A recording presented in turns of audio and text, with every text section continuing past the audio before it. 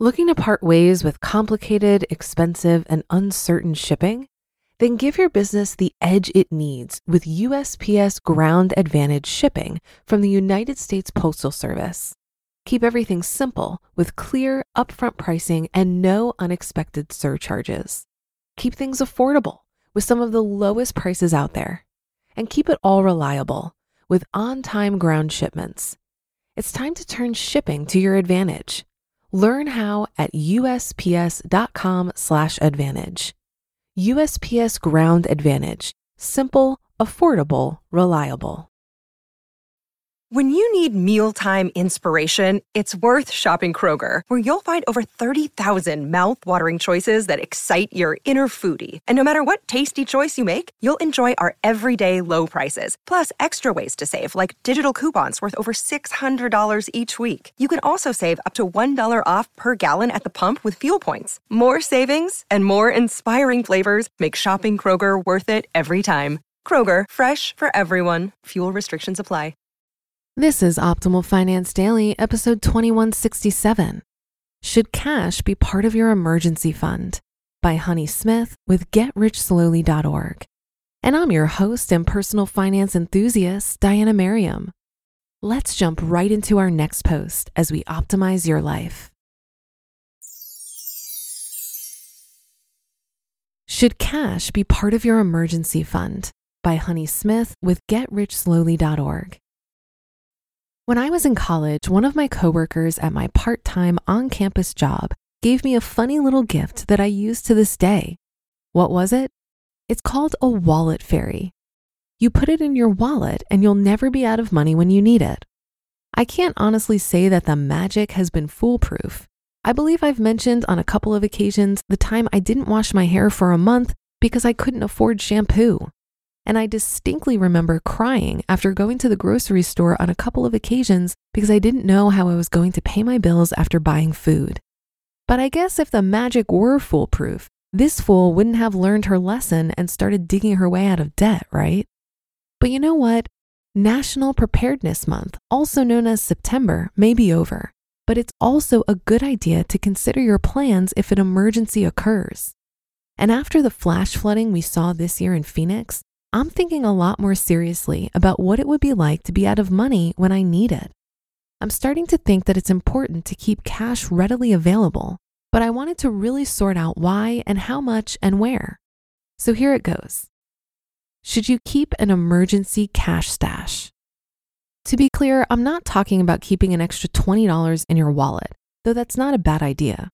I'm talking about keeping a significant amount of cash on hand in case of emergencies, in the hundreds or thousands of dollars. Here are the pros and cons for doing so that I can think of. Pro, out of sight, out of mind. Even if you put your emergency fund in an online-only account, such as Capital One 360, at least it's there. You receive bank statements reminding you of its presence. Maybe it factors into your mint net worth. Stashing actual physical money somewhere out of the way means you're less likely to think about it and thus be tempted to spend it unless there's a true emergency. Con, not earning interest. If you invest your money, you're hopefully earning interest faster than inflation can erode the value of your cash. The common wisdom is that inflation is about 3% annually, so you should aim to beat that benchmark, taking into account things like diversification and your own risk tolerance. Even parking your cash in a savings account with their interest rates of 0.95% or less, based on this week's savings account rates, it's better than nothing, right? Pro, peace of mind. Cash can't be garnished like a paycheck or bank account, and it isn't easily traced. For some people, having access to money that flies under the radar, so to speak, may make them feel more secure. And con, if it's gone, it's gone.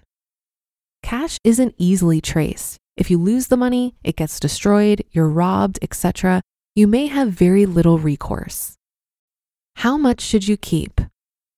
Assuming that you've decided keeping some amount of cash on hand is best for your particular situation, the next question becomes, how much cash exactly should you keep?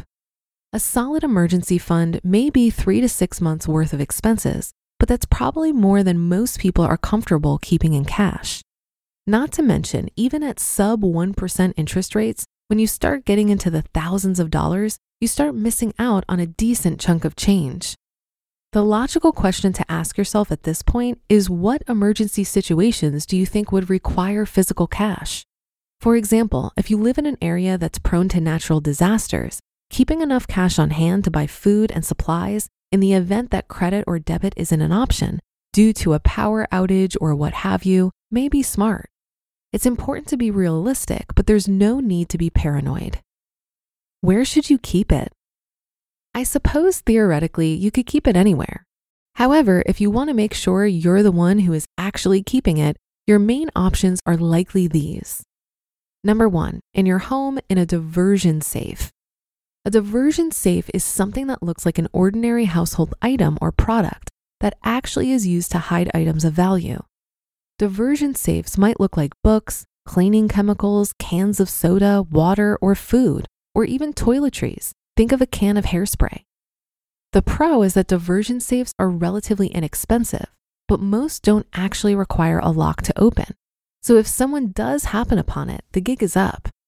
Diversion safes also tend to be relatively small, which may be a pro or a con depending on your needs. Number 2, in your home in an actual safe. A real safe is usually larger and can thus accommodate more items if you have other valuables besides cash that you'd like to protect. It may require a key or combination to open. Some are even biometric. And unlike most diversion safes, many are fire and waterproof or fire and water resistant. Accordingly, they also take up more space, are difficult to hide, and may be expensive. And number 3, in a safe deposit box. For a rental fee, your cash, other valuables, and important documents may be stored in a bank, post office, or other institution. The fee is usually fairly minimal for most needs, and you have the reassurance that most institutions offering this service are under some form of guard 24/7. However, that does mean if you want to access the contents of your box, you must leave your house. Depending on the circumstances under which you need to access your cash, this may or may not be feasible. After all, when was the last time you went to the bank? There may also be indirect costs when storing items at home.